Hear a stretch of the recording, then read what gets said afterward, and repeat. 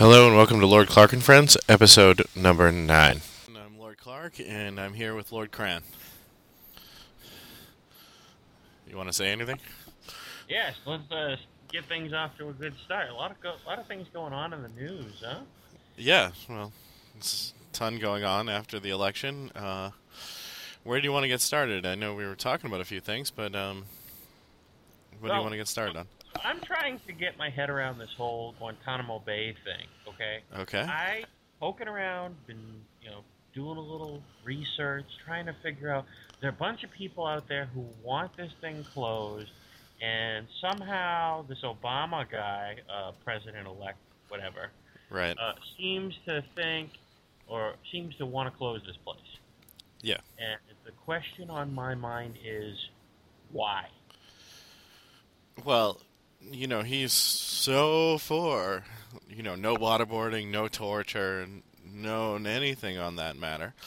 That, from what I've heard, they want to not only close Guantanamo Bay, but they want to bring all of the people we still want to hold and put them on trial in the United States for crimes. Are these people criminals? In my mind, I thought the whole reason for opening Guantanamo was it was a prisoner of war camp. Well, if they're prisoner of wars, why don't we just kill them? Well, that, I guess, violates the Geneva Convention, but we haven't completed our war in Afghanistan, where most of those people are from. So I don't understand why we would be putting them on trial if they're prisoner of wars. Now, there is some other detainees that are kind of that middle ground detainee that, are detained because they did criminal actions against the United States. But since they didn't do it on our territory, and Guantanamo Bay is kind of a no man's land as far as legality is concerned, you can get away with a little more, supposedly. But from most of the people there are enemy combatants, and so therefore they're just, prisoners of war. All But right. Well, is it going to cost us any more or less to bring them here? it's going to cost Or us a ton more, because he also wants to give them all public defenders. And then let's not even get into the fact that now that you have public defenders, they're all going to want to do discovery against, stuff that is CIA black material. So, okay, so let's say I don't understand how things are in the economy today, specifically with these people you're speaking of known as public defenders. Okay, how do they relate, say, compared in the food chain? I mean, do they get paid a little more than Mickey D's workers, or maybe a little less than Starbucks people? Are they hurting? Are they hurting for work? no, public defenders usually are not hurting for work because they are people in the line of business that is, I defend criminals that can't afford trial. So if you can't afford a lawyer, well, one will be provided for you. So a public defender is a guy that they provide for you. They're usually fresh out of college lawyers, so they're not good trial lawyers. They're not Uh, expensive. well, they're not expensive lawyers, but they are expensive compared to a Mickey D's worker. Okay, I see your point. I Okay. mean, they might be online with a Mickey D's manager, Oh, store manager, okay. except that they don't get a company car. Right. Okay. So what does this mean to us? I mean, why would we care? Um, well, okay. There's a few things that I think I care about. First, we are giving these people a little bit too many rights in our legal system. They are enemy combatants. They are not. We're treating them wrong. They should be held in a military court if they need to be charged with some military crime, not a civilian court. He wants to move everything into a civilian court. First and foremost, our civilian courts are kind of overwhelmed with what they've got going on inside the U.S. They don't need to be. You don't need to be adding crap onto those courts. Well, wait a second. I got a quick question then. I mean, if it's costing us to keep these people around, can't we trade them to another country for, say, some barrels of oil? Nobody else wants them, first of all. Well, don't they have a country of origin other than us? Deport them or export them or put them on eBay or the thing is you should, if they're enemy combatants, return them to the country that they were fighting for. Okay. Afghanistan. Well, the war in Afghanistan isn't over. By any stretch of the imagination, Afghanistan isn't over. So can't we just drop them off at the border and turn around? Well, they'll go right back into the combat roles of, do you want them fighting against your troops again? Oh, okay, so their people still want them. It's not like they'd shoot them. No, they try to get them to blow themselves up, trying to kill Americans. These are people who are actively trying to kill Americans and are actively at war against America. Okay. So they're detain them. They're bad. Well, whatever. I don't. I don't know how we should classify them. They're people we are at war with, though. And in that classification, they're not people you would want to go and have a cup of coffee with. Right, because they'd probably try to blow up the coffee shop. That's the type of people we've got detained there. Okay. And we're being nice and supplying them with Korans and prayer rugs, though we don't have to. Would we have to supply more of those if they were to come stateside? If they came stateside, there's a whole legal nightmare that, Well, which states are going to say, not in my backyard, and which ones are going to say, give us your weary terrorists? Well, then there's a whole series of questions here. Like, Texas is one of those states which likes to house other people's prisoners. Okay, because they make a profit on it. Yeah. They don't mind building jails. They don't mind jailing people. The problem is what do you do with these people once you get them here? Do you put them in general population?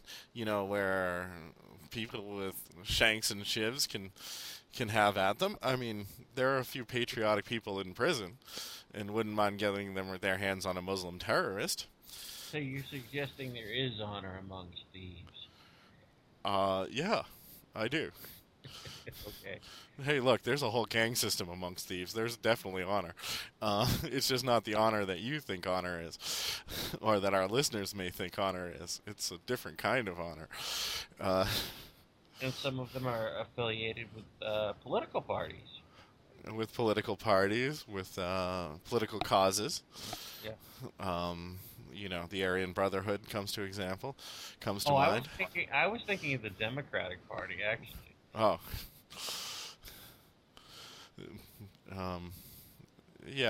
But I can actually see the Democrats being outraged by the fact that these people were put into general population and they got shanked and killed faster than they would have in the battlefield on Afghanistan. Well, couldn't they possibly be depriving them of some of their benefits that they're expecting to get? Well, this is the other thing. They want to give them the right to I don't even know how to pronounce it. Habeas corpus, whatever it is. And they want to give those people right to habeas corpus, which is, right to a fair trial and all of that, and a trial of your peers. Yeah. But I can't figure out who their peers are. I mean, do you put a whole bunch of terrorists in the jury? Ex-terrorists? Well, that can be arranged, I guess. I mean, we can get the number for Billy Ayers from Obama, can't we? Yeah, we can. Yeah. You got Mr. Wright there? Reverend Wright? Well, yeah. He might know some people. Oh, and Reverend Jesse Jackson, well, he's a world traveler. He knows all sorts of people. Right, and then you got to get Al Sharpton because if they're any type of black, you got to have Al Sharpton around. Uh, Oh, okay. um, so I'm not really sure. This seems like it's a whole world of issues that President Bush was able to get around it by conveniently storing them in an undefined location. Well, he had enough people ticked off at him about this war that it didn't matter what the issues were. He could always just keep talking about the war. Right. Or bailouts or terror. All this fun stuff that has made the last 8 years kind of amusing. But I think the thing that's coming here is they're hamstring. He wants to hamstring our CIA. And basically, what's going to happen out of all of this is there are going to be people asking for CIA intelligence operatives' names, and at that point, we're going to be hosing our intelligence operatives if we have to give out their names in public to become public record. What do you think about the perhaps consolidation of some of these crazy agencies that we have? I mean, couldn't you very easily just combine CIA, FBI, and NSA all into one organization? You should, but I think it's one of those things that we must be very careful about. Yeah. Being a conservative, I have some conservative thoughts on it. Giving the CIA rights to hunt down people inside the United States can be very dangerous. And that's where I think where we have to have pause in why that the organizations kind of need to be split. Yeah. Now, from what I understand is if foreign nationals are doing something in the United States, it's fine for the CIA to go hunt them down. The FBI's job is to hunt down internal things. It's to be the national police force, which kind of raises a whole lot of other questions. And then the NSA, that's the one that's kind of a little more shady and a little more... I thought that was more to do with computer crime than anything else, or digital crime and security as far as that is concerned, than actively being in the field. So, in reality, the NSA should be the... if you really wanted to combine it all should all be combined into the NSA. Okay. Because they have inside and outside powers.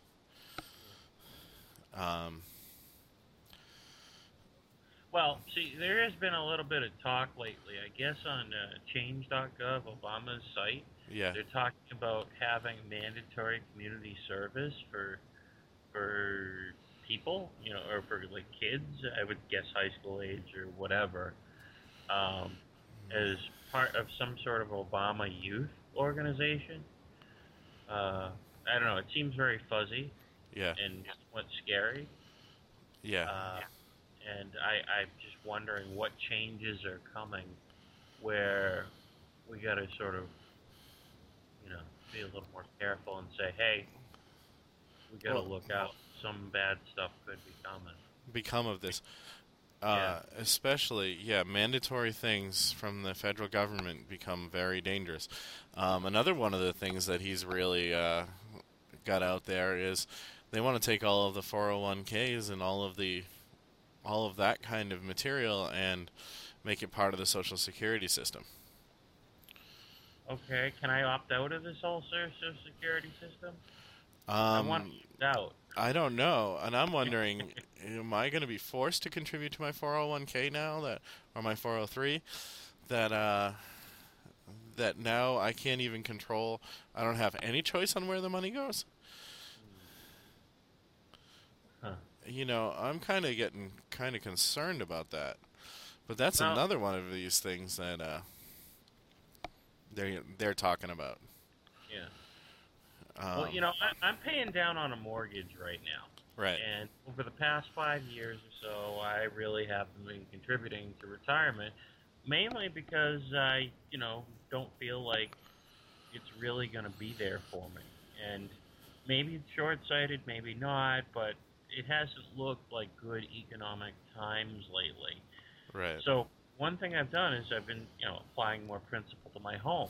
Mm-hmm. Now we got this whole bailout thing going on, and I don't want to talk about this issue a lot, but I just want to get to one specific point that is absolutely infuriating to me. They Right. made the news today that okay, well, one of the banks, I think it was Citi, Yep. is trying to find a way to work with the mortgage people, people who work with people who are about to be foreclosed. Right. Okay.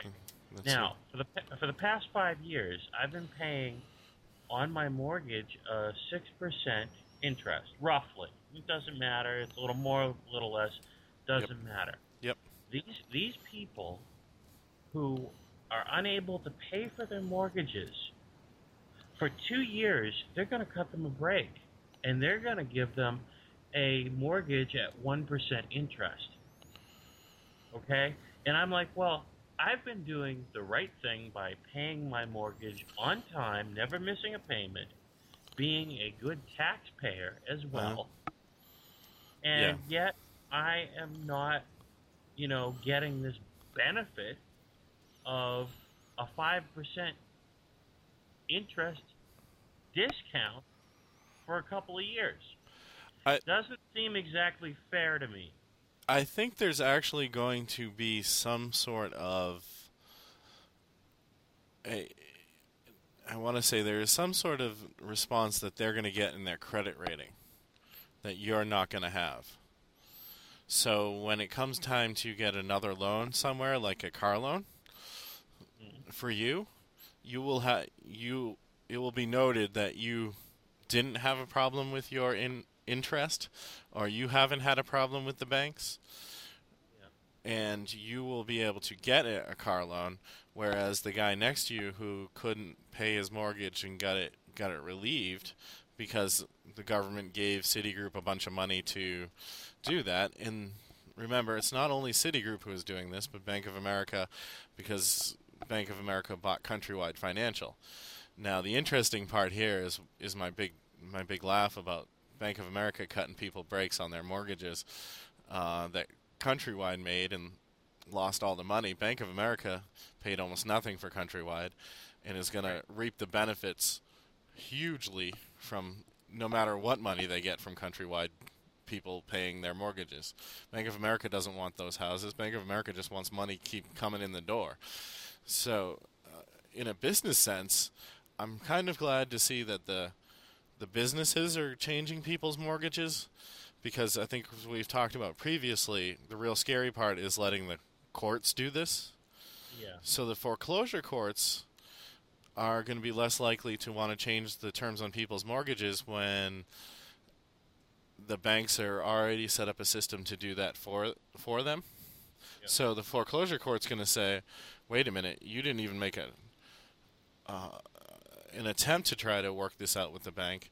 Why should I give you any more leniency, hopefully, in your mortgage because you couldn't pay for 6 months, where the bank was saying, well, hey, if you can pay anything, you put $5 in the mail, we'll accept that as a payment so that you won't get too far behind.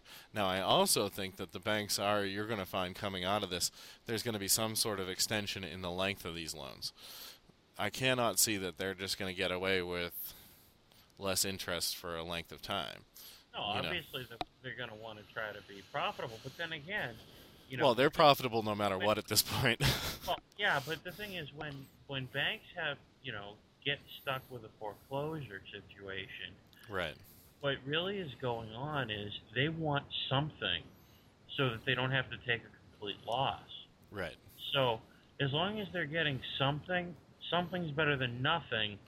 And maybe they can, because they're a bank and they have more brains than the people who they're lending to, they're going to try to take the money and make something with it that maybe they'll break even or do a little better than that. Well, the banks do also have a sort of unsaid but kind of thing. These low-end customers here, who are people who can barely make their mortgages, are the most profitable customers the bank will ever have. Okay. Okay? Yeah. like getting somebody to default on their debt, but trying to string them along to pay just barely above defaulting, becomes super profitable for the bank. And the bank also has the benefit of declaring something both an asset and a liability at the same time. Right. Yeah. They're a liability in the fact that they may just stop paying altogether. Right. But on the off chance that they can get them to keep paying no matter what, and just continue to pay and continue to pay, and this situation is setting up for these banks that they're going to be able to, with some government help. Now, Citigroup's like, hey, here's free $25 billion from the government, and then I'll just go play nice with these people, and I'll get them to continue to pay. Well, I just wrote off $25 billion. They're bad debt. That means no matter what these guys give me, even if they're giving me $5 a month, I'm making a profit off of them. Okay? So if they can get, as long as they're solvent and can keep their bank status, you're going to see these guys... Yeah, but if you look at it the other way around, in 2 years, they're gonna start making a fortune again. The government, is basically using the taxpayer as a guarantor on these loans that they're giving to the banks. Yes. So again, the good person who's paying all of his bills and all of his taxes on time gets hosed. So that, and this goes back to it's time to really think about trying to put a national ballot on there about lowering the income tax, or going to some sort of other system where the income taxes need to be starting to be removed, because we need to the government can't just wildly spend our money like this. Now, there is one other good thing about all of this crisis that's coming down. And what's that? The Chinese just decided to throw America a bone and get rid of $500 billion worth of our debt. They're going to infuse $500 billion of U.S. cash back into the United States. Really? They're just going to give it away. Oh, do you know what this means, though? Just giving money away. No. What this means is exactly what they did about 10 years ago. Yeah. And that is force inflation to occur. Well, that I think they're actually trying to avoid, because remember, their money is pegged to ours. So what they're trying to do is to stop our money from being devalued, because their money is pegged at 60% of our money. So they've got a problem here. If we collapse and our financial system collapses here in the United States, completely collapses, and there's a void where the United States financial system was, they get very heavily hosed alongside us. Okay? Because their money becomes worthless alongside of ours. Yeah, but they're accelerating the worthlessness of our money. Well, actually, no, they're not. They're giving money back to us. So they're taking money that was in circulation and removing it from circulation by giving it back to us. No, they're adding it to circulation. It was in circulation, so it was debt we owed that they're forgiving. So they're taking down the national debt by $500 billion. Well, when you say they're it's a matter of how you look at it, really. Right. Well, okay. There's giving it back to us. Are we taking it and burning it all? No. What they're doing is they're burning it into our economy. They're putting it back into the economy. Okay, so it's causing inflation. In a certain way, or it's securing the economy by using some of our debt to secure our economy so we can continue paying our debt. The last thing they want is us to stop paying our debt. Now, is it still okay to call them Red China? Are they red? Well, they're technically red, but they don't act. They barely act like it. Are they still socialist? I think the best way to put them is they are I think the only thing you can compare them to now is an elected monarchy. It's a single-party system. They're electing a monarchy. Basically, they're electing people who are in the noble class to rule them. That's not unlike how we get our local politicians, right? Right.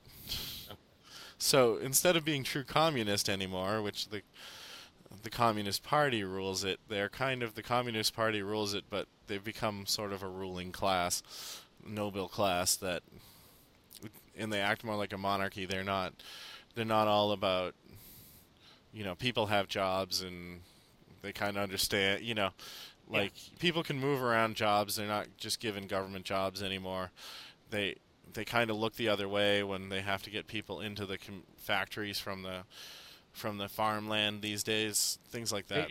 They just can't have more than one kid, and they just can't protest openly. Right. Okay.